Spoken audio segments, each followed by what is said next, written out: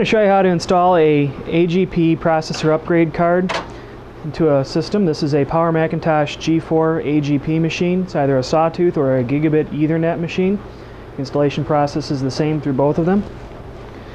Start by removing the clips on the processor card. This is the processor daughter card right here. Simply lift the clips off of the processor card and the heatsink comes off.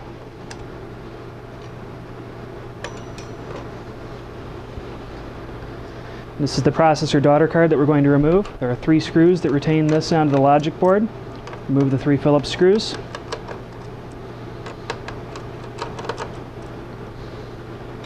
Pull straight up on the processor daughter card and it'll come off.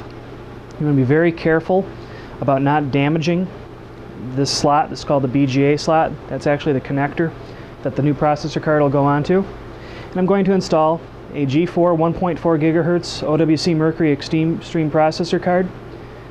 Simply remove the cap. There's a cap that comes shipped on the card from the BGA slot, and set the card over the top of these 3 screws that you removed from the original processor card. Before pressing down on it, it'll set onto the logic board in place. Once it's in place on the screw holes, push down on these 2 back screws. It locks onto the logic board fully. Put your 3 screws that you removed back in.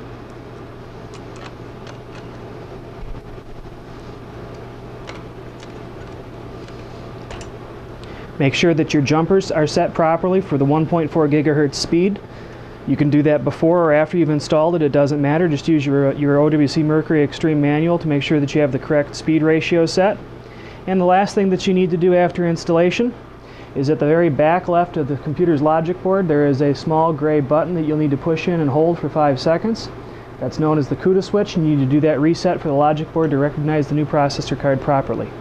Once you've done that, you're all set. That's all there is to installation of the OWC Mercury Extreme G4 processor upgrade.